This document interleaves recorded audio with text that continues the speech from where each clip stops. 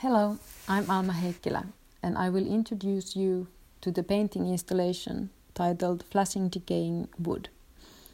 As an artist, I'm interested in the forest ecosystems and symbiotic relationships. Decaying wood is the most important habitat in the forest ecosystem and a hotspot for many different species like different fungi, bacteria, and insects.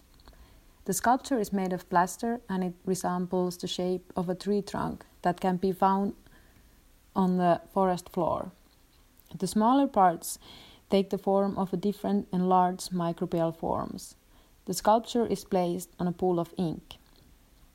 I made the ink from alder tree cones that I have picked myself near my house in Helsinki.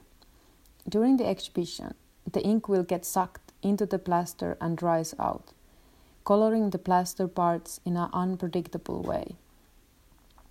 As a human, I am unable to visit inside a tree trunk to see what processes are taking place.